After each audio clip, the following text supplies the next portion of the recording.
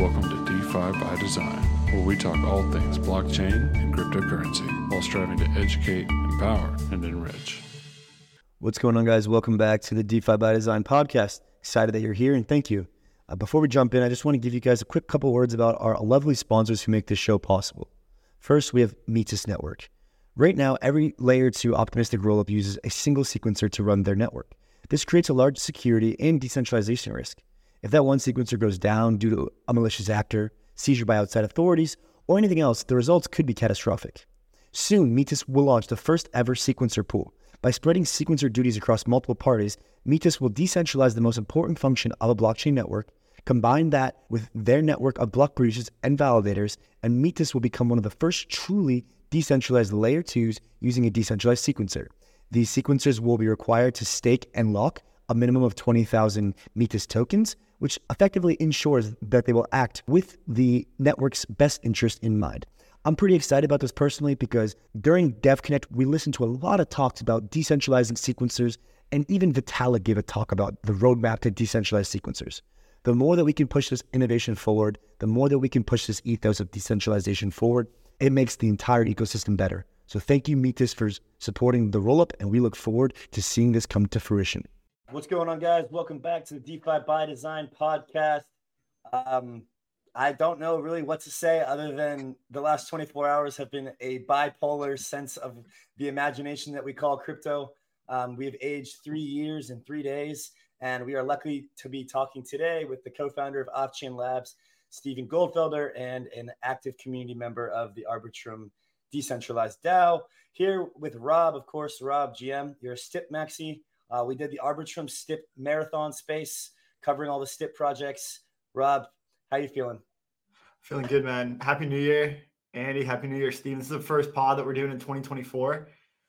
Feels like we're just kind of like getting into the groove now, and what a way to kick it off. So, Stephen, welcome to DeFi by Design. We were DeFi Slate, now we're the roll-up, and I think that's a great place to start because on Arbitrum and as an L2 within this Ethereum roll-up centric roadmap, maybe we could start with like essentially how you're doing, and we can get into the vision that you have for Arbitrum within the Ethereum roll-up centric roadmap. Hey, Happy New Year. Thanks for having me. Super excited to be the guest to kick off 2024. So that's awesome. And congrats to you guys. I've been following your progress and really fantastic. So excited to be here today. Happy to get into it in terms of the roll-up centric roadmap, which you mentioned. This is a super exciting time because we're actually seeing, and we've said this many times, but that's the thing. Like, as you scale, it's more exciting every step you take. So it's not the first time we've seen Ethereum scale, but as we take these additional steps and see new milestones met, new capacities met, it's more and more exciting, and it's a testament to really the strong leadership and vision of Vitalik, who set up this roll-up centric roadmap, in 2020 when there were very few. We were building, but we hadn't launched yet anything, at Off-Chain Labs. Most of the current other players in the roll-up space weren't even building. Some were, but most were not at the time. And it was an extremely early vision, an incredible vision, and it's playing out. It's happening, right? It's really, really working. The roll-ups are scaling Ethereum, and I am super happy to play a small part of that, and excited to continue building for Ethereum every day. Awesome. And as most people probably know, you're the leader, founder, CEO of Off-Chain Labs. And then when it comes to Arbitrum and the DAO, you are like one module essentially within this like larger ecosystem of decentralized community. So could you kind of talk about like the separation? Like, what does Off-Chain Labs do? Why is that different from what Arbitrum, the DAO, does? And we can talk about kind of like what is in store for both of those entities going into 2024. Absolutely. So at Off-Chain Labs, going back 5.5 years at this point when Off-Chain Labs was founded, our vision was to scale Ethereum, to build scaling technology for Ethereum. It was early days back then, and this actually was not a new thing. This was on the heels of our academic work at Princeton. So Off-Chain Labs spun out from Princeton University And Arbitrum, the academic paper, was published in the summer of 2018. And actually, if you go back on YouTube and search for Arbitrum, once upon a time, I would say just look for Arbitrum. There's like one video. Now there's like obviously a proliferation of videos. But if you go back for that first video, you'll find a class project at Princeton discussing a very early version of Arbitrum. Predates my involvement. This was a project led by Ed Felton in an undergraduate seminar. That project went on the shelf for some time, and then Ed, Harry, and I, so those are my two co-founders, Ed and Harry, picked this up in an academic context, and we built that out. The paper, the research, the initial research, I should say, was culminated in the paper in 2018. The summer of 2018, that's when the company was founded, and we've been building on this vision to scale Ethereum and to build additional capacity for what we knew, what we believed, and what's, looking backwards, we were correct on would be the massive increase of demand for Ethereum block space.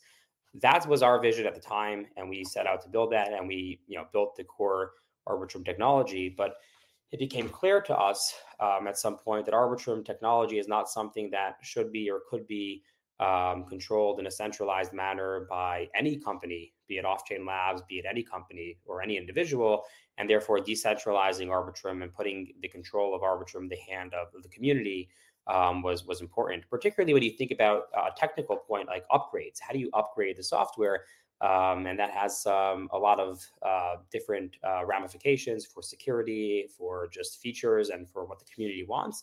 And that's obviously, it needs to be in the hands of the community. And the Arbitrum DAO and Foundation are the manifestations of the community, where the community can and does have input onto the direction. And that includes both the technical direction of like, hey, what upgrades should the software run? And includes the funding direction, right? Hey, if the DAO has a treasury, what should the DAO spend that on? And those decisions are in the hands of the community. Now, it's no secret that, as part of this, Off-Chain Labs team holders, were allocated some of the community governance tokens. But we, as a policy at Off-Chain Labs, do not vote with those tokens. And therefore, we like to really make sure that governance is in the hands of the community outside of us. And we have seen, and happy to get into this more, over time, really fantastic and so many voices. I mean, I know we have Arbitrum OG and Stip Maxi here, so you guys probably know better than I do, but so many voices arise in the DAO. It's funny, the DAO is not even a year old, but it's a vibrant and active community. And it's not always a community that agrees. And some people mistake this chaos for something bad, but that's something good. When people are plugged in, they're going to have strong viewpoints and they're going to care. And that's what the DAO is. So yes, I am an Arbitrum community member, but it's important for Arbitrum to be controlled by the community, and also excited for other voices, be them individuals, be them other companies, be them technical builders that will build software and contribute software to the community, be it at the application layer, be it at the core chain layer, all to contribute here as well. And the idea is that this is a community-driven project that's larger than any one team or company. So Off-Chain Labs has a history, was a launch partner in with the Arbitrum Foundation in creating what exists today. But ultimately, our goal is to more and more empower the community and empower others to build alongside us. We've seen this happen in a really, really strong way over the past many months, but I think there's a ton of potential to, take that even further. Yeah. And needless to say, number one roll up on L2B as far as activity, TVL, all of that goes, just crossed $1 billion of DEX volume, I believe, in the last 24 hours. Rob and I are involved in the DAO, seamless grants. People are active, definitely very, very active, right? Which is very, very important for DAOs, because DAOs kind of die of inactivity. But when you have that level of activity that Arbitrum does, makes it easier to grow, and to kind of get things done. And so kind of bringing us to that, there's a lot to get done in 2024. From your perspective, kind of from almost an outsider viewing in, right? You've been in the trenches for so long with Off-Chain Labs, Arbitrum, seeing this all kind of blossom. Now, we're in 2024. The Arbitrum DAO is established, right? We're not going anywhere. Ethereum is scaling. These roll-ups are almost like the original vision of Ethereum sharding, but not in the same way, but in the same sense. We've got all these different rollups. We're going to bring them all together through different technologies. And, it's happening. So that is done. It's established. But now the cool part is that we kind of get to decide the direction as a community.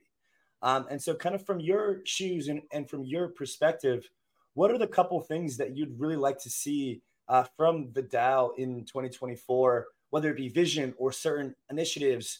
Kind of what objectives or DAO goals do you personally see or have? Start there. Yeah, it's a great question, and yeah, it has been definitely a fantastic time for adoption, but there's so much more that one can do. So, I don't like to be particularly too strong in my recommendations because I really appreciate other voices and want to make sure that other voices rise and we sort of limit. I don't want to sort of have undue influence in any of that. But that being said, I think the DAO has a tremendous role to play in building, obviously, the Arbitrum ecosystem, because that's what it is, but really Ethereum and scaling Ethereum and what that looks like and what the shape of that is and how it can bring new verticals onto Ethereum and give them the security of Ethereum, give them the ability to transact in Web3, which I believe, and I'm sure you believe as well, is a fantastically important, revolutionary for many applications, and something that's a massive opportunity. And the DAO has a ton of directional input there into what to do, and that includes both, again, technical direction, where the DAO. So the one thing about Arbitrum, the Arbitrum DAO, which is different than any other L2 DAO that I'm familiar with, is that the governance is actually self-executing. And what I mean by that is, in some DAOs, you'll have governance votes, and then a multi-sig with keys. And the multi-sig are basically supposed to turn the keys when the DAO votes, but those two things aren't actually glued together. It's just sort of an assumption. In the Arbitrum DAO, when you put a proposal on chain, technical proposal, and it says, okay, do this upgrade, it's the vote that actually makes the upgrade happen. If the vote goes through, the upgrade happens. So the DAO is actually significantly in control over real power. The things that I would say that the DAO, very, very broadly should, the way I would like to, would love to see the DAO view itself is, it is a very well-funded enterprise, and it has the ability to sort of shape this direction of the ecosystem. And it should look for, how do we build this coalition of really strong voices, individuals, could be other, companies, other service providers as well, to, embark on this vision together, because the whole theme of the DAO is not one company, not one person, but this cacophony of voices that you need in order to have success. And the one thing that Arbitrum DAO has, and I think it's a big step up from others, is it has diverse communities, right? So it's not just Arbitrum, we all agree. It's, well, there's the Treasure community, and there's the GMX community, there's the Camelot community. And, if you just read the DAO forums, you don't have to go back too far to see that they don't always agree on every detail, but they do agree broadly on, they want Arbitrum to succeed. And that's like the really nice thing. When you have different voices that have sort of different perspective of what's important, but all have the same goal, you're not going to get to an easy answer necessarily. There might be some chaos. There might be some, disagreements. There might be some wins and losses, and some things, proceed, some things don't. But that's the engagement, which I think is important. So I think the DAO needs to embrace that engagement. Right? There are some out there that say, "Oh, it's chaotic. It needs to be more centralized." Like, I would disagree. I think, if you look at just to like government, right, different forms of government, democracy is probably the most chaotic. Right? If you have a dictator, it might seem from the outside less chaotic because there's just someone that tells you what to do, and everyone knows that they have to do that, and everyone just walks in stride and falls in line. But if you have real voices that are empowered to direct things, then they're going to speak up. And it's going to look chaotic. It's going to look really messy at times.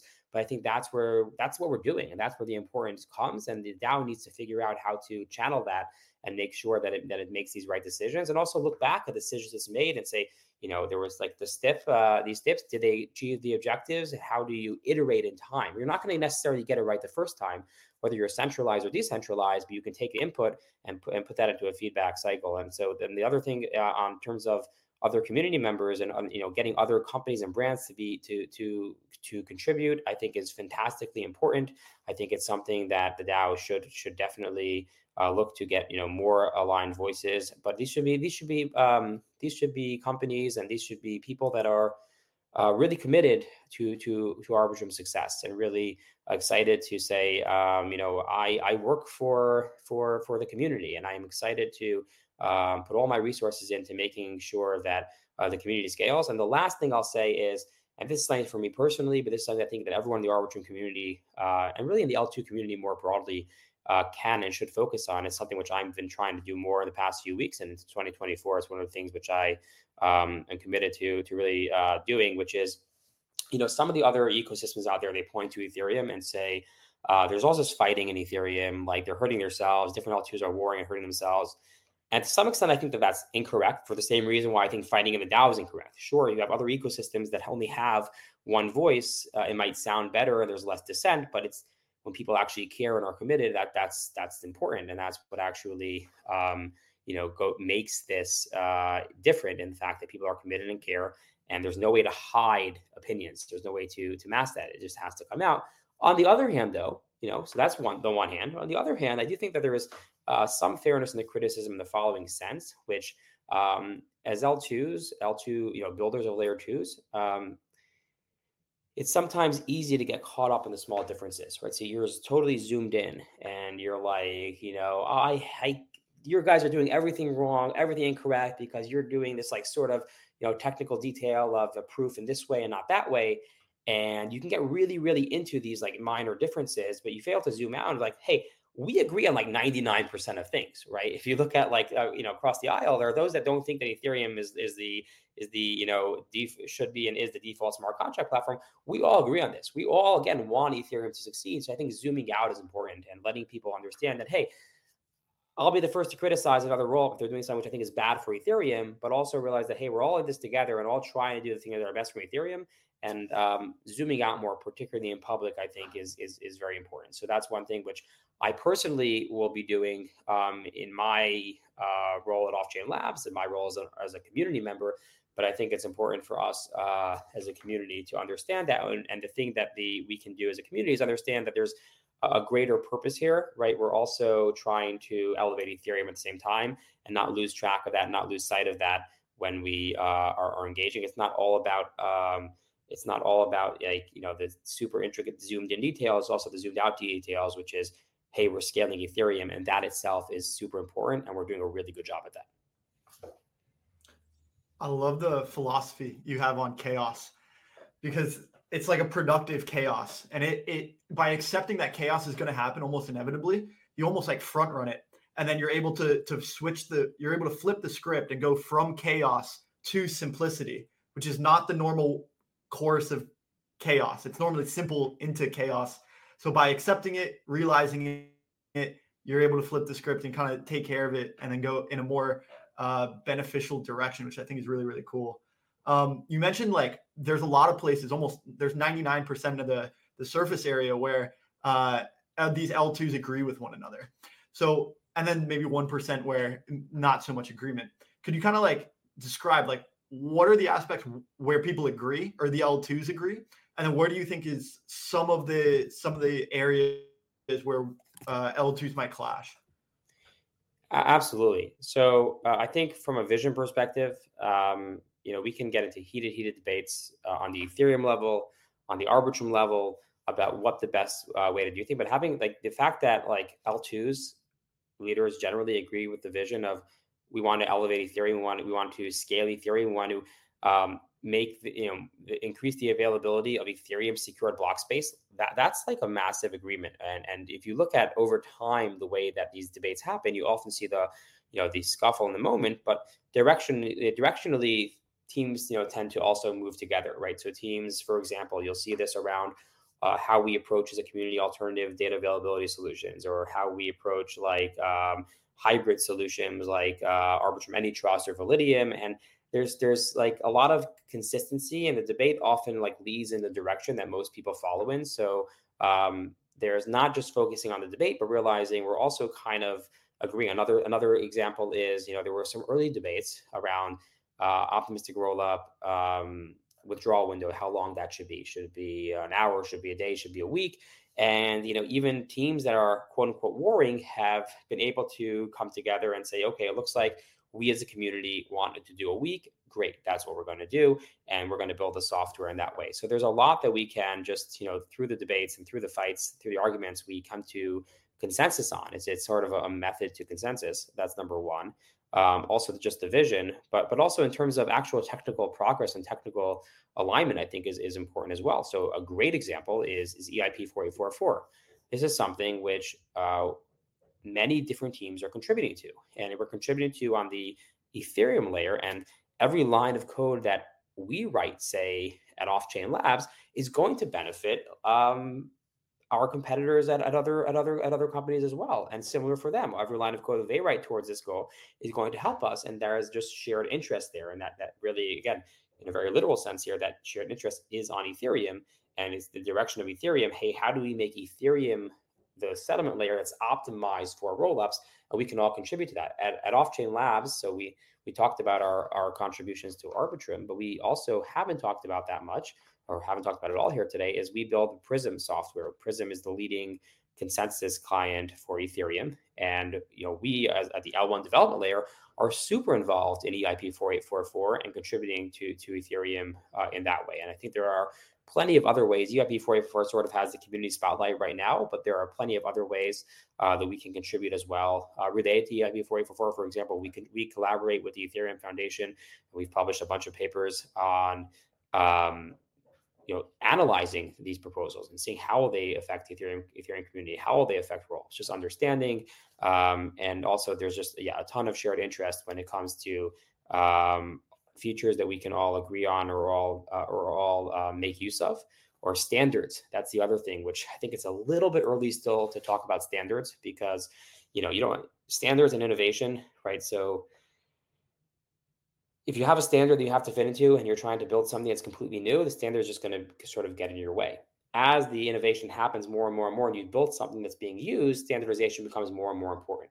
So I think we're still probably early on towards the innovation cycle, but I think we're getting closer, and we're starting to see places where standardization can and does make sense. And that's another place which I think we can all agree on, because the alt L1s are not wrong in the fact if we can't ever come together and can't ever agree and can't ever focus on Ethereum and not argue over every small detail, we will end up hurting ourselves. I don't think that we've done that. I think that there's an amount of fighting that's good and an amount of fighting that's helpful to getting that direction, but I think we have to have a dual purpose. So those are some technical answers, I guess, of where we can do that, but also just support each other. That's just the social layer as well. Just say, okay, I'm going to understand and really internalize this and try to support other projects and realize that they are doing, they're set out to do something that's noble, and they agree with me on what I'm doing.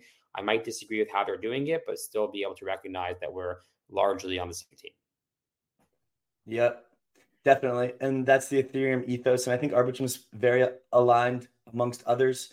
I remember ETHCC last year, Harry was on a panel with 3 ZK EVM builders.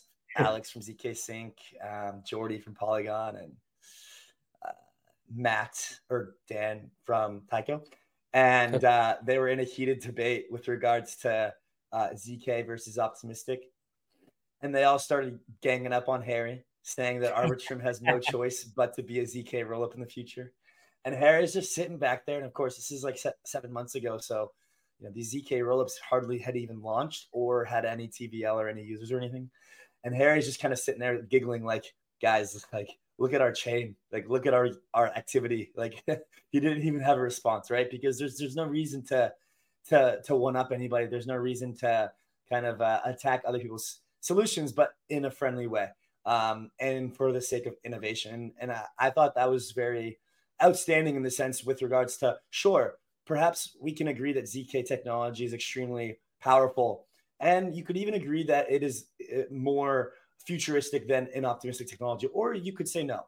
But having the open mind and being able to just kind of agree to disagree, but also have that similar, traction with Ethereum is super important. Kind of coming back to the DAO conversation a bit. with regards to this chaos that Rob has mentioned. One of the big drama points for Arbitrum in the last couple of months was this big bankless DAO thing, as well as some of these other large proposals for ARB tokens. Some passed, some did not. I know you have some thoughts on these, so maybe I'll frame it to you as kind of, where do you draw the line between greed or excessive asks from DAOs and wanting to actually wholeheartedly be a part and attract as many service providers, quality minds, and people as possible to a DAO? It's a great question. So yeah, I don't have any specific comments on, I didn't have any involvement there. The only comment I'll say is that sounds like there was some misunderstood identities in that whole thing as well. And, I've known in terms of the Bankless HQ side, I've known Ryan and David for a long time and only have, a lot of respect and positive things to say about them. And I seems like they got sort of embroiled into something larger than that.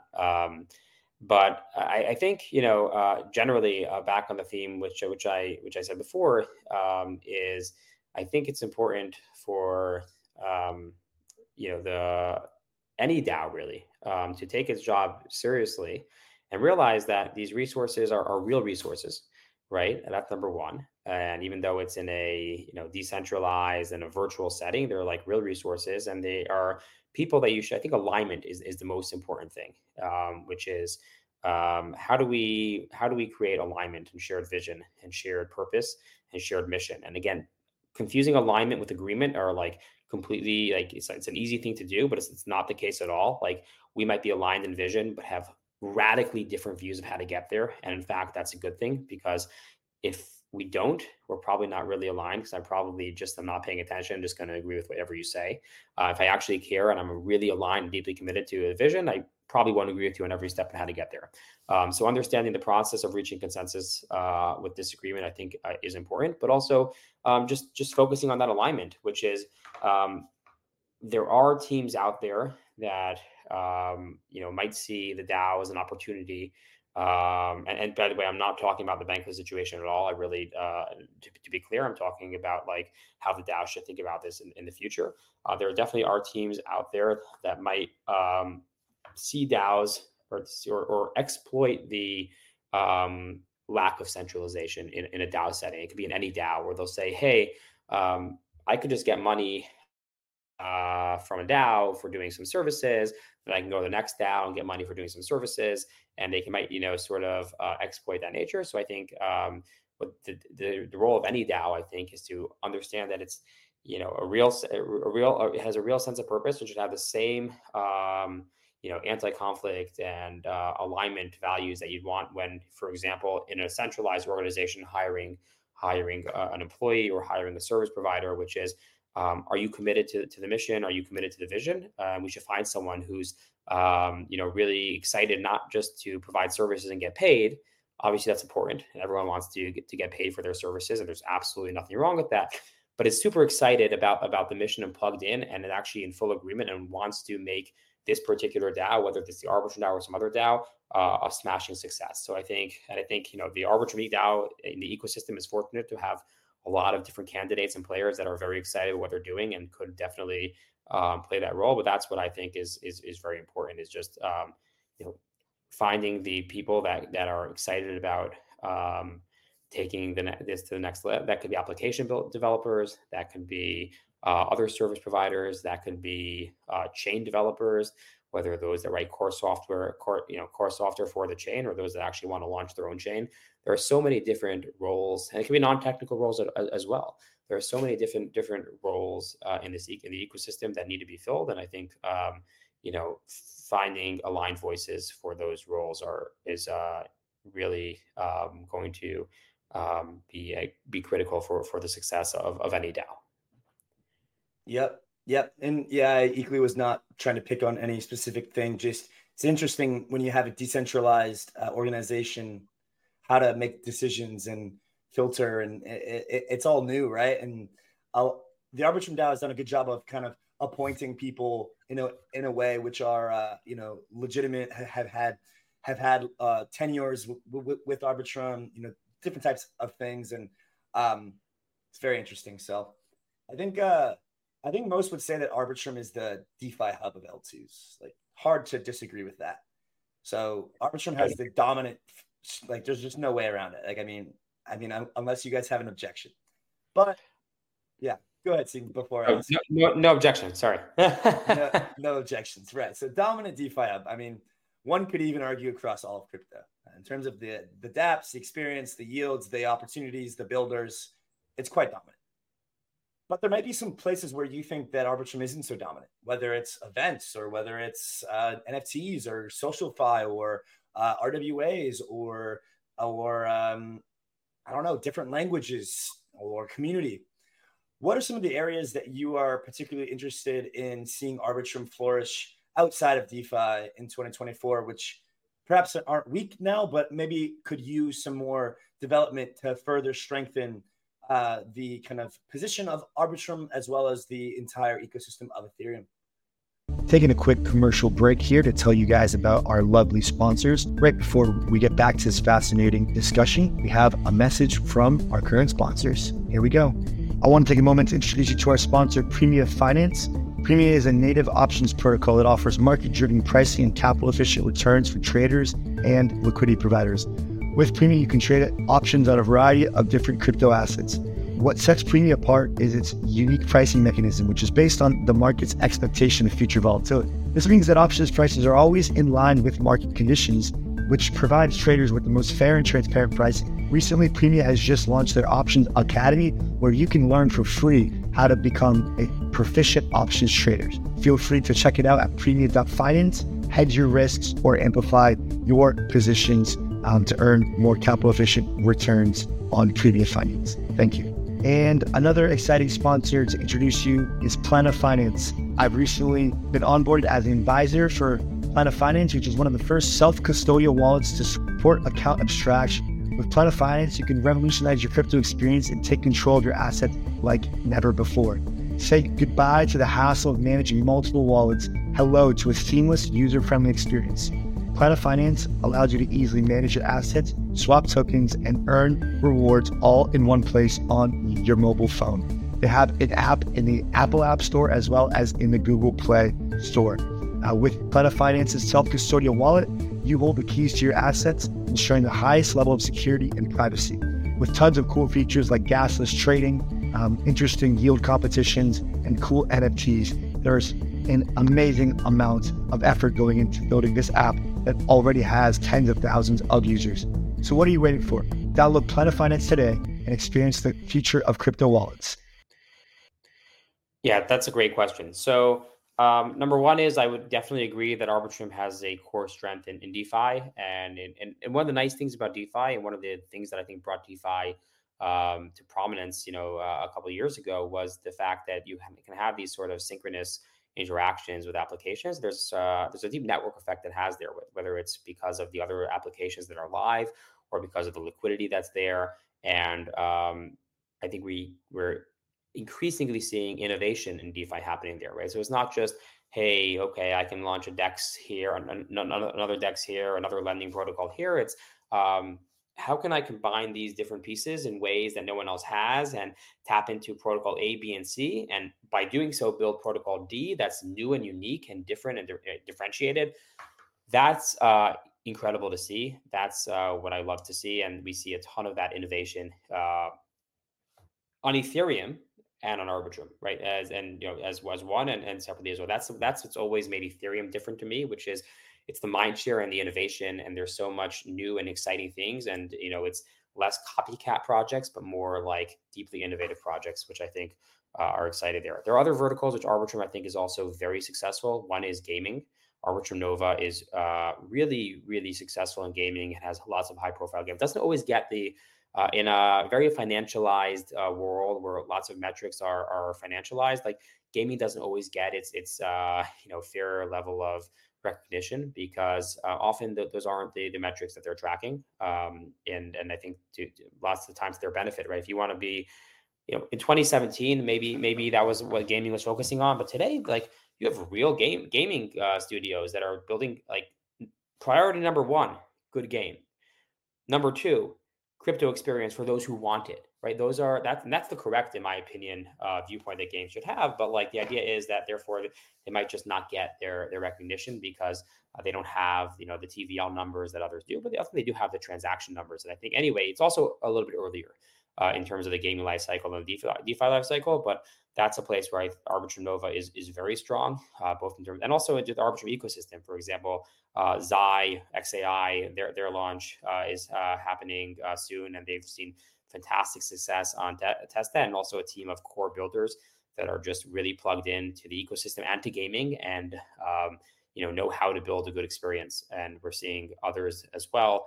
On Nova, for example, you have plenty of the proof of play team is doing just record numbers and really exciting, innovative things when it comes to fully on-chain gaming. And I can go on, but I'll sort of stop there. But there's always more to be built there. And gaming, like I said earlier, is earlier in its life cycle. So I don't think that's any chain is necessarily one gaming or at this point. I think there's a lot of exciting signals, but it's earlier on.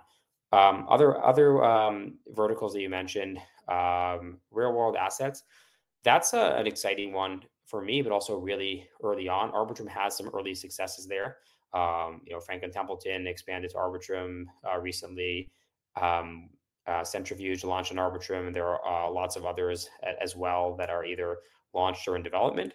And that's where another place where I think DeFi is going to be helpful, because today, like TradFi and DeFi, even on-chain RWAs are sort of segregated, but a lot of builders that I talk to have a dream of merging those and making experiences that are DeFi-like, either connect payments or other DeFi functionalities into TradFi. Because just taking your TradFi, existing positions and moving the bookkeeping on chain, it might actually help for costs and efficiency, but it's not the most exciting thing to do. Really figuring out is how can we take this technology and take the users and give the users new powers and new capabilities is the most exciting. When you do that, number one is who's the audience? It's probably a lot of the people that have been doing DeFi, but number two also is there's just, ways to tap it. People are interested, or builders are looking, are there ways to tap into those markets? So I think Arbitrum's role in DeFi is going to be very important there, but there are also others doing important experiments. So Kinto is a institutionalized chain launching in the Arbitrum ecosystem, just focused on institutions. And sometimes they have different needs. For example, KYC is one of them, where they might just have different KYC requirements and not be able to tap there. So they're tap into DeFi. Sometimes they will, sometimes they won't be, but there are different ways to sort of experiment here. And we're seeing a lot of that in the Arbitrum ecosystem. When it comes to, to say where I think that, one place the Arbitrum ecosystem is, has some room to catch up. SocialFi is one of the other ones you mentioned, and definitely, I think we're seeing some exciting and engaged projects that are working and building really, really interesting things. But that's not, I would say, Arbitrum's core strength right now. That doesn't mean it can't be. I think that there's, exciting possibilities there. And those that are looking to build the ecosystem should think about that, which is, okay, how do we incentivize builders to build more here? How do we what functionalities, be it technical, be it something else, can we provide that makes this ecosystem more attractive for that? Because ultimately, I view Arbitrum as a very general purpose technology, and even the public Arbitrum chains are, for the most part, general purpose. And you can have a ton of different applications and innovations using this technology. Some Arbitrum is leading on today. Some it has really early signs of progress, and some. I think there's the other one that is super exciting for Rob and I, which we've been paying attention to, is the Arbitrum Orbit, launching app chains and launching kind of playing into the whole modular narrative. Right, Arbitrum Orbit just integrated Celestia. They're going to integrate alternative DA layers for their L3s, basically launching chains on top of Arbitrum L2, right? Which then Arbitrum L2 almost becomes like a settlement layer, right? Which then elevates Arbitrum to a whole different level. It's not just a roll up for Ethereum; it's like also a settlement layer itself. I'm curious what your thoughts are on the modular thesis, on Orbit, on these kind of app chain L3s. Where do you see this playing out with Arbitrum? One thing that I think we at Off-Chain Labs, when we talk about the technology, don't do quite as well as some others is we tend to wait to talk about things until they're like built and they exist and you can use them. And we often don't, play the narrative game as much as maybe we should. I'm not saying sort of patting ourselves on the back for that, right? It might be a good thing, it might be a bad thing. I'm not sure. And Arbitrum, when it comes to there's a lot of different views and visions of like how these different modular pieces come together. But the cool thing about the Arbitrum ecosystem is that there actually is a modular stack that people are innovating on today. So as you mentioned, Celestia integrated their alternative DA, their data availability layer into the Arbitrum Orbit stack. Near actually announced something similar last week. They're doing. Others I know that we're working with are doing this as well. When it comes to shared sequencing, Espresso Systems is building integrations for both the time boost protocol, which is an ordering protocol that can for MEV capture, but also building just generally their shared sequencer capabilities for orbit chains that want to opt into it.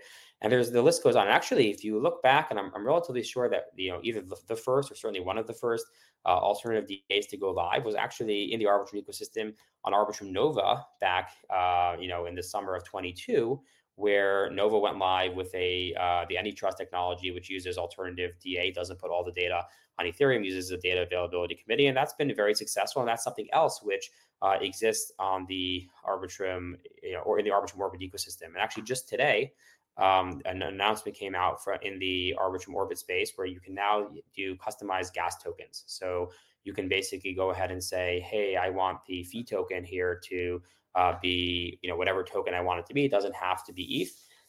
If you're not using alternative DA, that doesn't always make that much sense because you're paying so much in Ethereum L1 fees than ETH. So you might as well collect it in ETH. Otherwise, you're sort of just, you need to constantly just, sell them to get the ETH because you need ETH. But when you're talking about alternative DA, your ETH costs go down and are fixed generally per block. And you can actually now do things like, change the fee token because your fees in Ethereum are much more predictable and even steady. So we have something we published for Orbit Chains is this launch tool where you can go ahead and just toggle, like now the custom fee tokens is launched in there as well, toggle different customizations, sort of customizations that people have expressed that they want, the more popular ones. But the cool thing with Orbit is you can go ahead and make whatever changes you want. And that's for Orbit layer 3s, which you mentioned. There are a lot of benefits to layer 3s over layer 2. I'll tell you what two of them are.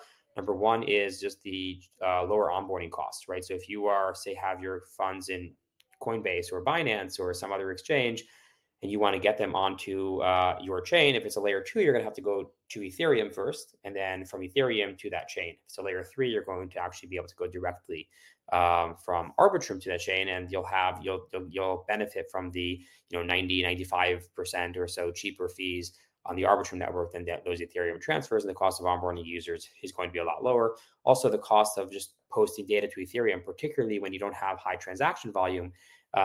For layer 2s, you constantly need to hit Ethereum. For layer 3s, you can sort of take the bus. So rather than going to Ethereum directly, you get on the Arbitrum bus, you're packaged together with all these other transactions.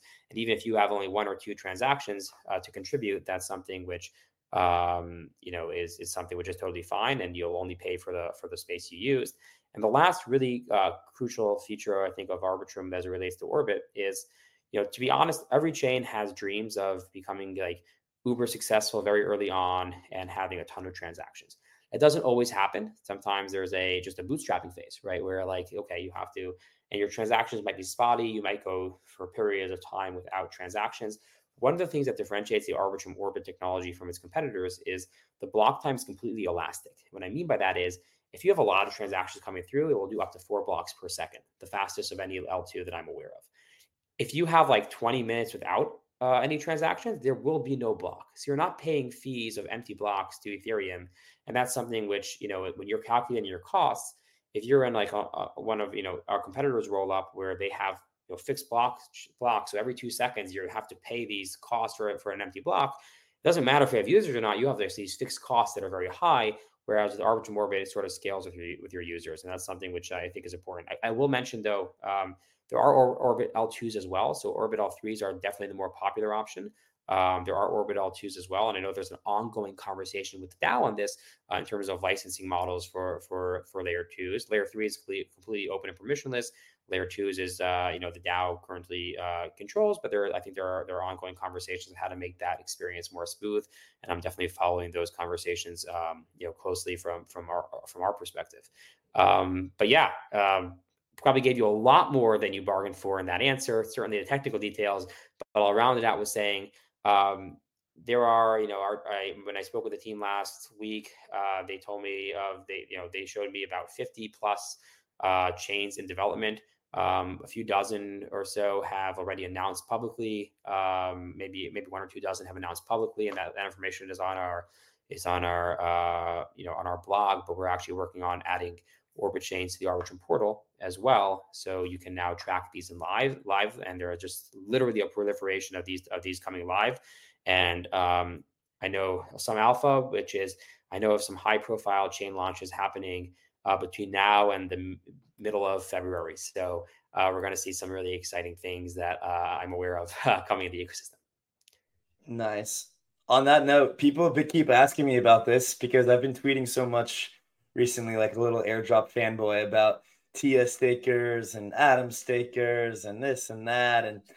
And if you don't want to comment, that's fine. But people have been asking me quite a bit about Arbitrum staking, right? And then the thought about, okay, well, if there's all these Orbit chains coming out live, launching tokens, how do they get the best way? How do they get the Arbitrum community involved the best?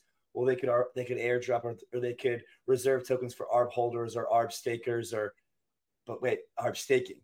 And I know Plutus is trying to figure out their ARB staking. So like ARB staking, like when is it like possible? Is it a DAO thing? Is it a technical thing? Like when? WEN.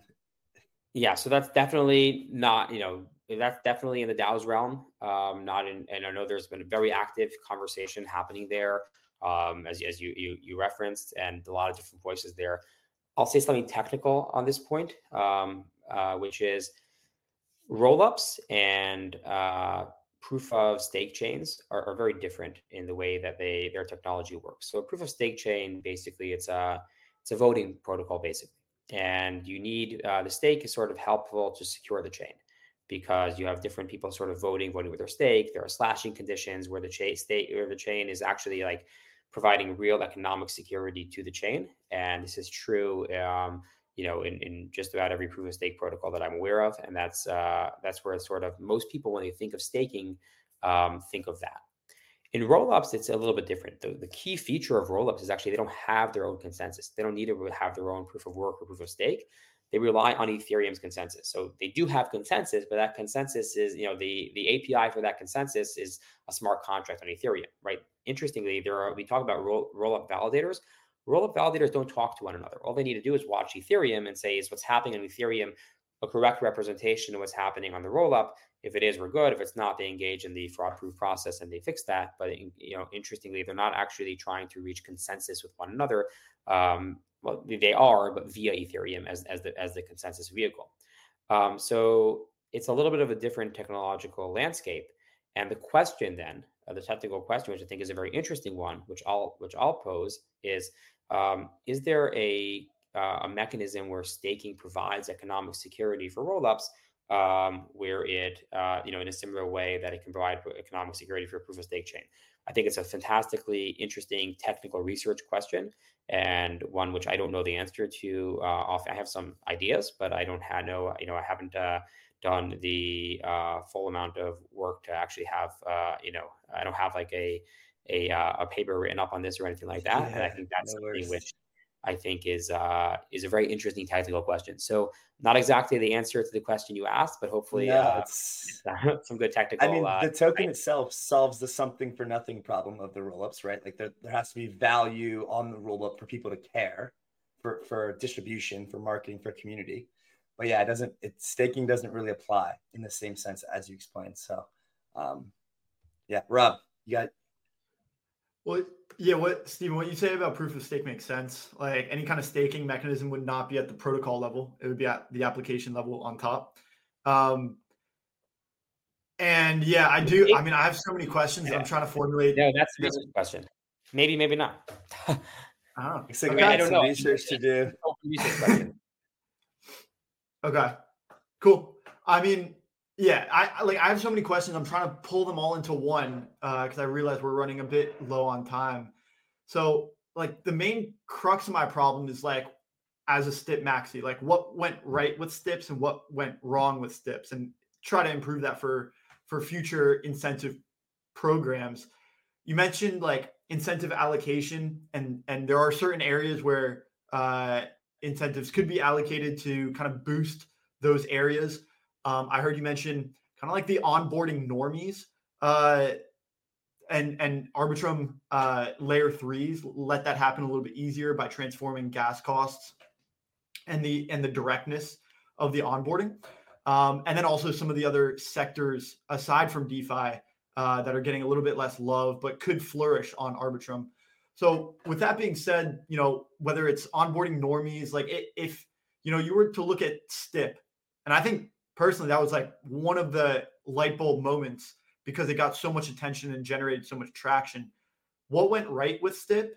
And then if you were to do like a STIP round 2, like how would you reshape some of the allocation of those incentives so that there was more incentives flowing into the areas that could really benefit from it and benefit Arbitrum and Ethereum overall by incentivizing those portions of the ecosystem? Yeah, so it's a great question. I don't, you know, from my focus and my vantage point, I focus much more on the technology, and so I don't have specific comments on you know, allocation or how the community think about it. I think the process was a great one. I think the process of seeing so many different voices come together was absolutely wonderful, and that's really made me excited about the engagement of the Arbitrum ecosystem, and that there are people that just care and have strong opinions. Whether those opinions are my opinions or not, I think is not relevant. You know, the community needs to needs to figure out what it wants to, what and how it wants to support. But I think it's, you know, the thing that makes me excited is the community understands its role, and that's the most exciting thing here. So if you look back, I'm sure, you know, if this probably goes true across the line, or if everyone that argued for something looks back, they'd probably change something in hindsight. You always will. I think that's the community's continued role, which is to go ahead and take the input and not just, you know, do it once and then never look back and do it again, because then you're just going to do the same process. But say, hey, what was helpful for the ecosystem? What was not helpful for the ecosystem? I think having, you know, obviously different objectives. What does helpful for the ecosystem mean? Obviously, getting you know, strongly supported apps in the ecosystem is important, but also continuing to build the core technology. That might be other nodes and service providers that want to launch in the ecosystem, and working with them as well, and ultimately creating this network that has, you know, it already has the best core technology, but the best application level technology, the best service technology, the best user experience. You know, I think we've, as just a general directional thought of where we can improve, and, you know, maybe that's helpful, maybe that's not.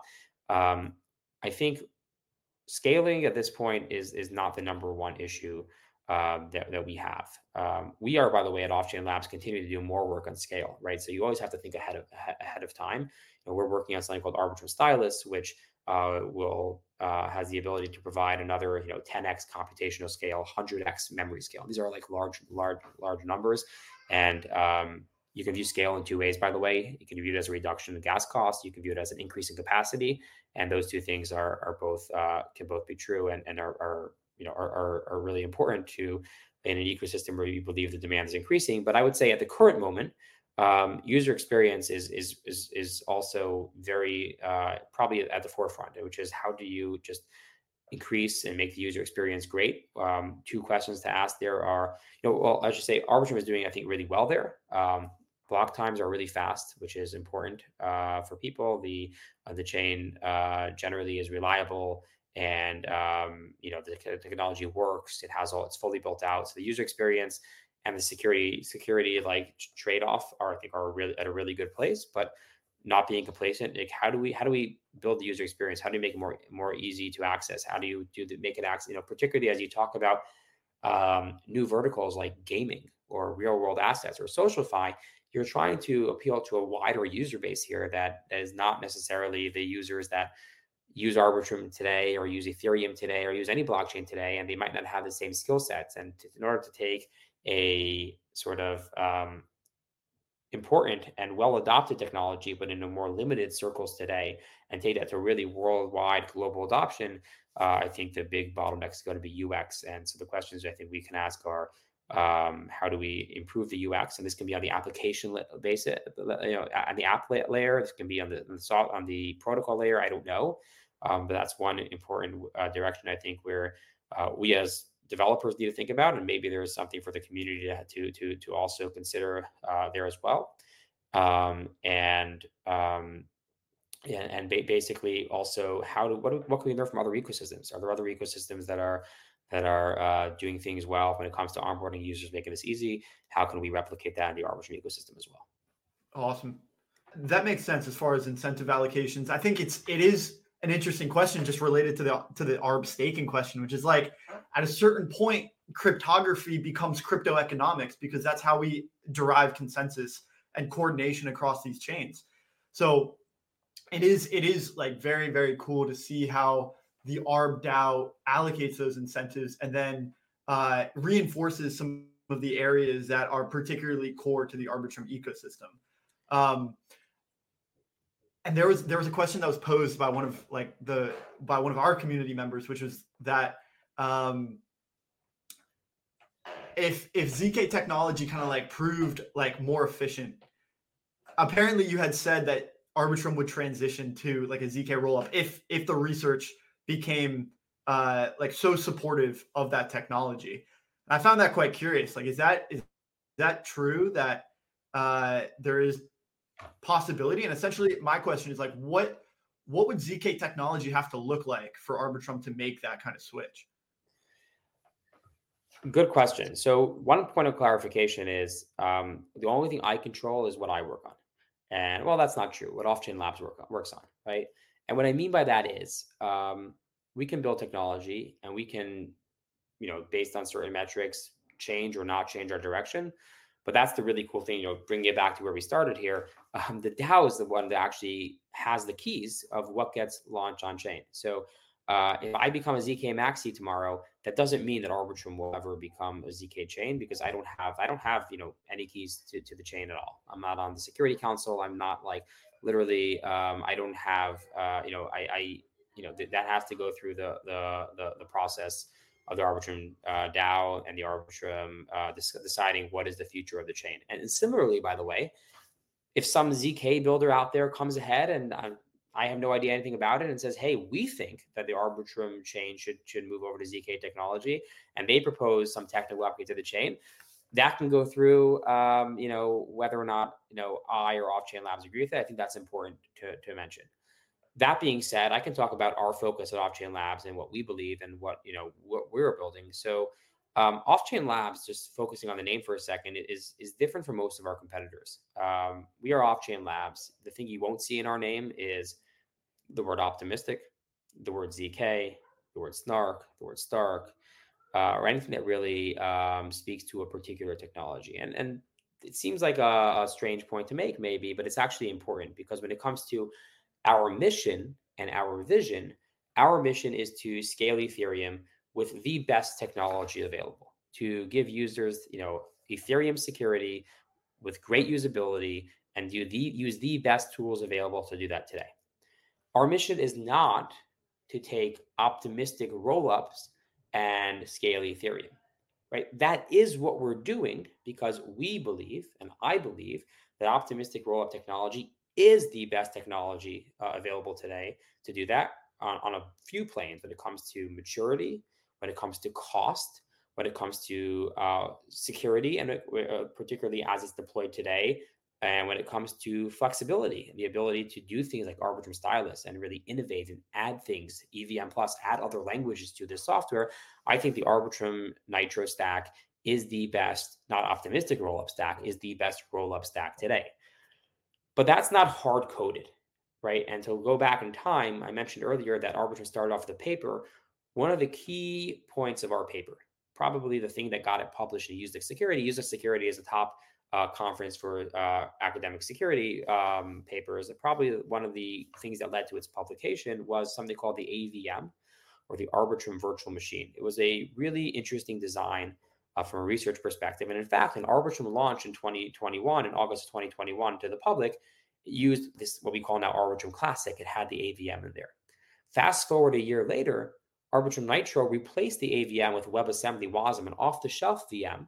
And we were able to take WASM, build a prover for it, and build all the roll-up using other technology, sort of more standard technology, not something we built. And we also replaced the custom-built Arbitrum node with Geth, so Ethereum's Go Ethereum node. And you might say to yourself, or had our company mission been a little bit different, right? You might say, like, that must have been super difficult for you, right? You took your prized possession here, the AVM, which Ed, Harry, and I literally, not an exaggeration, spent years of our life designing this. And it was really cool. And it is really cool. And I'm sure that there are other research papers today that are building on this design, whether they have applications or not, because, in the realm of scientific knowledge, an extremely innovative and interesting design, and it proved actually to be very useful for some time. But as soon as we realized that we had a better approach, we being us at Off-Chain Labs, with Nitro that didn't use this, we were happy to throw that out. We were happy to say, I'm not connected to that. My mission is not to scale Ethereum with the AVM. My mission is to scale Ethereum with the best technology available. And hey, look, we built something better. Cool. And something better is actually off the shelf, tech that's not used. We did a lot to make it work in a rollup. There's a ton of work there. And Arbitrum is the only chain that actually has those technical pieces live today. Like, that's amazing. And I am super happy to put the AVM, to retire the AVM. And that's great. And I'll say that similar thing could happen in theory with ZK technology, if ZK technology gets to a point where I think it's competitive with optimistic rollup technology. To be very clear, I don't think that's the case today.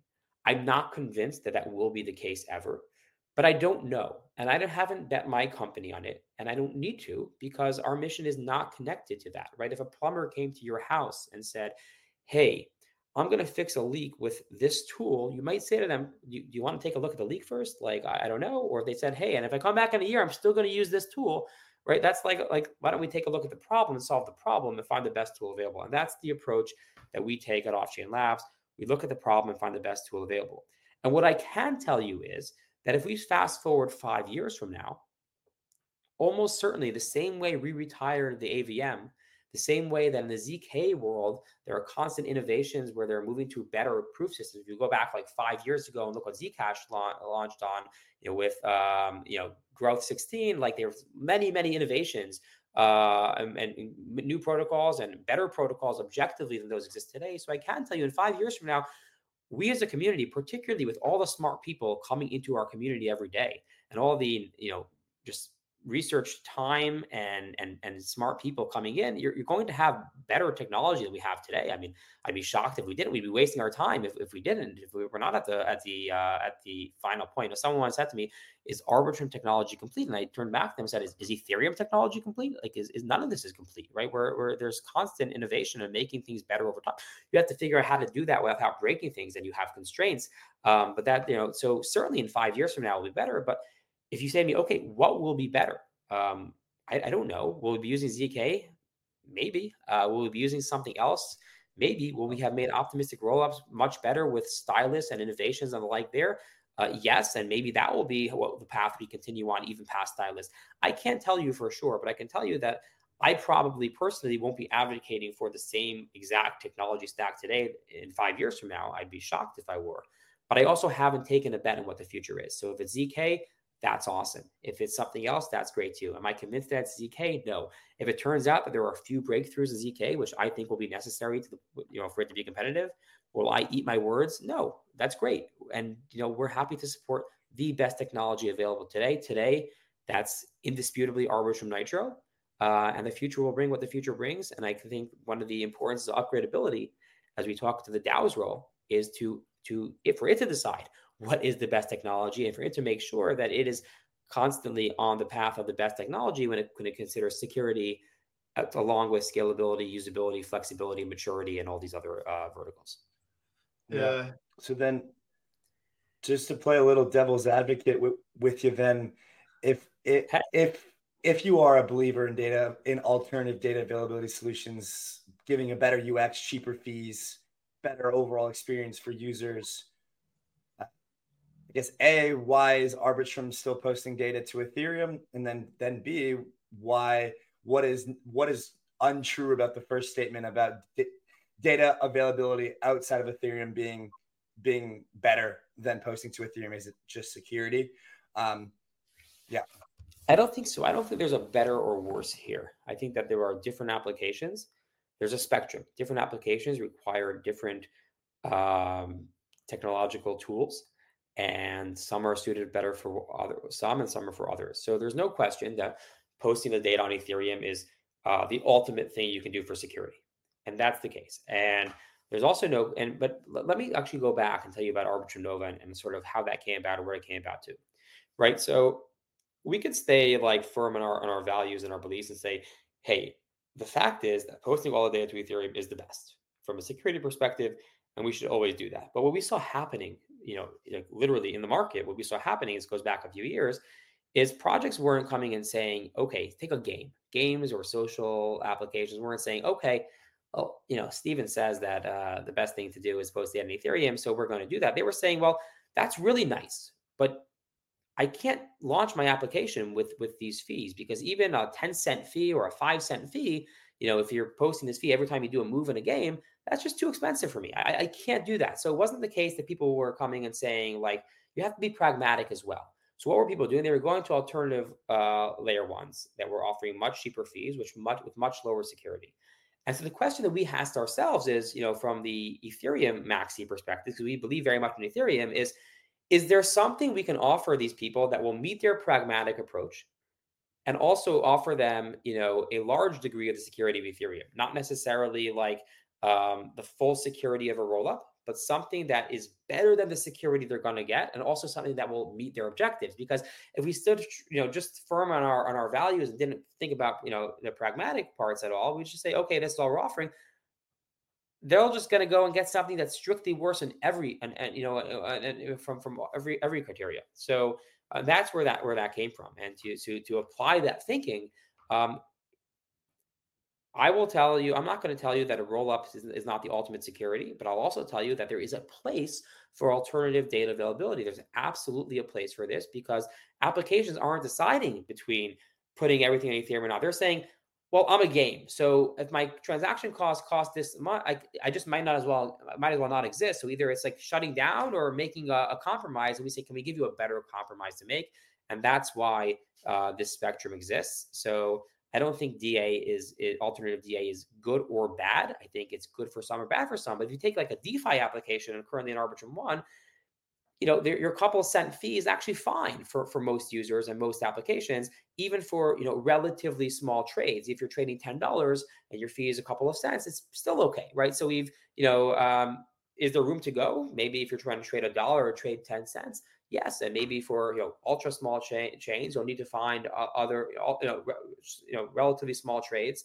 You'll need to find other solutions that can, best serve those. But I think it has to be a decision that understands the application and also understands all the alternatives, right? So we're not helping anyone if we stand firm in our values and say this is the best and we won't offer anything else, because they're not saying, okay, fine, we're going to launch there. They're going to go elsewhere and have a worse security experience and potentially leave the Ethereum ecosystem. And I don't think that anyone is well served from that. Yeah, that was the thing, right? It was like, is the ethos of Ethereum and the alignment going to get in the way of your agnostic approach towards delivering the best products? And also, like, is the ethos of Ethereum going to keep you in check when it comes to the shiny new DA or the shiny new VM, right? And so it's kind of a double-edged situation. To be clear, like, if I didn't think Ethereum could offer them anything, then we wouldn't, we just say, okay, Ethereum can't help you. It's not like we're trying, but legitimately, I believe that Arbitrum Nova, for example, can offer you a much better security guarantee than some of the alternatives that we're using. Leverage Ethereum, even if it's not leveraging Ethereum the exact same way, to the exact same extent that rollups are, Ethereum still has a lot to offer you. So the question is, can Ethereum offer these applications something as well? But absolutely, if the answer to that was no, then it's like, okay, so then we're not going to compromise on Ethereum's value, but here we have something that Ethereum can legitimately offer them to improve their experience and security. And I think that the correct thing to do is to offer that, but also make the trade-offs clear. When it comes to DA, by the way, I think that the important task at hand for us is to help users understand the trade-offs, right? So it's not, just one, it's not like Arbitrum, AnyTrust, or on-chain now. Now there's a host of different DA services. There's like Celestia, EigenDA, Espresso, et cetera, et cetera, et cetera. There are lots of different DA options. And I think one thing that we as a community need to do is just give developers the understanding of where do some succeed where others don't, or better, like which is best for my application, right? It doesn't mean any is good or any is bad. It means they all have a different use case, and where will we succeed? What is best for what we want to do, and where is the rubric that we can make our decision for? That's something which I think sometimes the narrative gets in the way. Everyone just wants to promote theirs, but helping you promote yours for your users, for the users that it best serves, is a thing I think we need to do. Otherwise, we'll just have lots of confusion. Yeah, and I think Rob's jumping from the guns too, but I just have one last thing that you tweeted. It was Scroll is Ethereum, ZK Sync is Ethereum, Arbitrum is Ethereum, Optimism is Ethereum. All these different rollups are Ethereum, and you definitely got some backlash from like some Avalanche folks and some other folks. So I guess a week or so after that tweet, which went totally viral, like any thoughts on where the community might be a little bit misled, or the point that you're trying to drive home, or thoughts on some of the backlash which you received? I just want to have our community understand where you're coming from your perspective, and also perhaps understand some of the counterpoints which sometimes were a little bit angrily brought up, but such is the way of crypto Twitter. Absolutely. So my point there, which I believe firmly, is that the rollup centric roadmap is Ethereum. That is Ethereum's roadmap. That's the rollup that's the roadmap that Vitalik set in 2020, and we've executed on it to a T. And this was not the roadmap for a roadmap that Vitalik had for some system that wasn't Ethereum. This was literally the vision for Ethereum. How do we tailor Ethereum to become this roll-up centric ecosystem? And we're seeing that ecosystem succeed.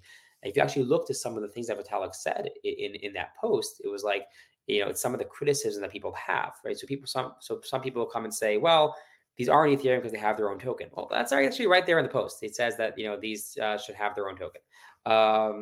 These people say, no, it's not Ethereum because their MEV doesn't all flow to, because chains could monetize MEV in ways doesn't all flow to ETH. That's actually also right there in the post. And Vitalik talks about, funding the ecosystem and funding public goods in ways that, the Ethereum Foundation can't fund things.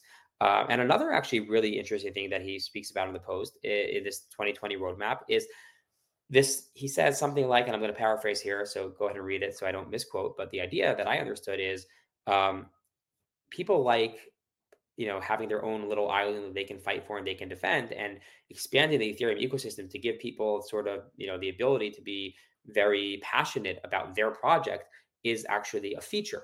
And if you look back at all the criticism that people have, it's literally in all three of these.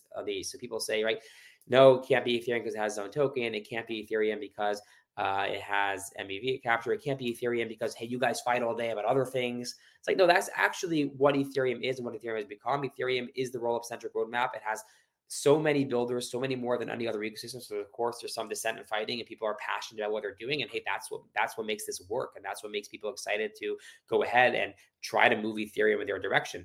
But to say that this isn't Ethereum is I think just disingenuous. And and the point to me, pointing back to the roadmap is, it's not like, oh, we're looking back, it's 2024 now. It's like, oh, look where we ended up. Let's create some narrative that makes this look like Ethereum. It's like, no. There were architectural plans. We followed those architectural plans and we did it. You can disagree with those plans. So I have no issue, with, I think the Ethereum's roll-up centric roadmap is a good one that allows you to both scale and have security at the same time, then I will fight, anyone who wants to fight this. But I don't think there's anything wrong with someone else disagreeing and saying, hey, I don't think this was a good roadmap. Like, you can say that, but to go ahead and say, you guys are just sort of trying to backfill what you did into Ethereum. This is not Ethereum. It's like, that's not true. This is literally what Ethereum tried to be and succeeded at being at a time when most of these projects that I mentioned in that tweet didn't even exist yet. It set out a roadmap that's called for their existence. I think it's disingenuous for others to say that this is somehow not Ethereum. And some of the takes were like, well, Vitalik doesn't get to say what Ethereum is. It's like, oh, he kind of does. When it was 2020 and he was, he with community support set this roadmap. If who does get this? Some Alt L1 founder that disagrees, they get to decide what Ethereum is. So I very much stand by the take. The dissent was interesting, which again made me go back and reread this and really find that how robust this was. And I think we're going to continue building on this roadmap, continue building Ethereum. That's what we're doing. You got Andy howling over there about who decides what Ethereum is. Steven, I got one last question, because this has been an absolutely banger podcast. And this is one that we ask everyone who comes on. It's a pretty easy one. So I think we're through most of the technical weeds here. So if you were to essentially like run into someone in an elevator and give them an elevator pitch on Arbitrum, Ethereum, your vision for the entire Web3 world, like, who would you choose to be stuck in an elevator with, and why? That's a great question.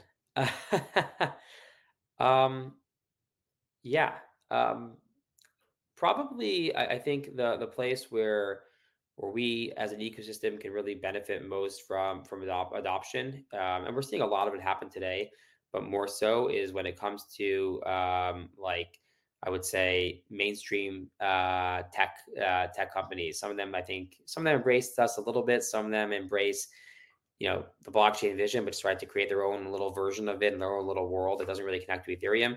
I would say that enterprise leadership, so think like like FANG companies or the like, and really embrace them on the Ethereum vision. And I'll sort of end with one thought on that, which is, there was a time, if you go back 5 or 6 years ago, where people very much thought as like Web3 and Web2 as completely replacements for one another, or Web3, I should say, as a replacer for Web2. So an early thought of social on the blockchain might have been said, hey, let's just take Reddit and put all its data on Ethereum. Boom, we've just moved Ethereum Reddit to Web3. That's awesome. This is probably where I'm sure if you've been in the space long enough, you've heard someone pitch you on putting all your medical records on the blockchain. I think that's a terrible idea. But again, there was a lot of these thoughts, which is, let's just take things that are on the internet and put them on Ethereum. And that to me is like very not exciting at all. The things that are exciting to me is, how can we make the internet more decentralized and take some of the components of Web3 and integrate them with our Web2 experiences, so you come up with a new differentiated experience. That doesn't mean that we don't need data centers. Doesn't mean that we don't need localized CDNs. There's a lot of efficiencies, certainly in places where security is not critical, to the level of security is critical, maybe, but not to the level of decentralized security is not critical, that there are a lot of efficiencies come there. So how can these two technologies marry each other? What you end up is with Web3, an internet that's has decentralization and security where it matters. But there's also an understanding of, there are places where the efficiency actually makes a lot more sense. And from a cost perspective, just from a timing perspective, from being able to serve content perspective. And those are the places where I see. So if I was in that elevator making a pitch to, one of these folks, it wouldn't be like, hey, let's move Google search onto Ethereum, so every search query now is a transaction on Ethereum. Obviously, that seems funny now, and it's an exaggeration of what people are saying, to be clear. But it would be like, hey, there are some really, really good places. And by the way, Google's an example where they are actually very doing a lot, particularly in Google Cloud, and doing a lot integrating with different blockchains, including Arbitrum. So I'm not saying that this isn't happening there, but those are the places where I think we can see more and more mainstream, not wholesale adoption of what we're doing, but integrations into their core products in ways that the sum of the parts is just, the whole is greater than the sum of the parts. For the sake of my L1 transactions, please do not bring Google's searches on chain. We're in agreement. But I think that you're right. You take away not to just hate on the Bitcoin maxis, man, but some of them have this idea of you just burn it all down to rebuild it. Whereas I think Ethereum's kind of got this more of like this idealistic everyman approach where it's like welcoming open arms, where you see fit, ways that we can optimize, disrupt, but not displace necessarily, or like there's no sense in trying to get tech adoption by telling somebody or a company that we're trying to come for your market. It's like, no, like let's just collaborate together and make it a bigger market or a better product or tech, right? So yeah, absolutely. I think we made a lot of progress as an ecosystem here. And even when I speak to enterprise leaders that could be in the financial sector, but others as well, there's a deep understanding and appreciation of what Ethereum is doing, and look for these gems where integrating just makes sense, make things more efficient for everyone involved. And I think we've come, and that's true in gaming too, right? It's really true, and we've come so far on all these verticals. And I think that a lot of that's happening today. So what I said is probably obvious to most people today, probably simple.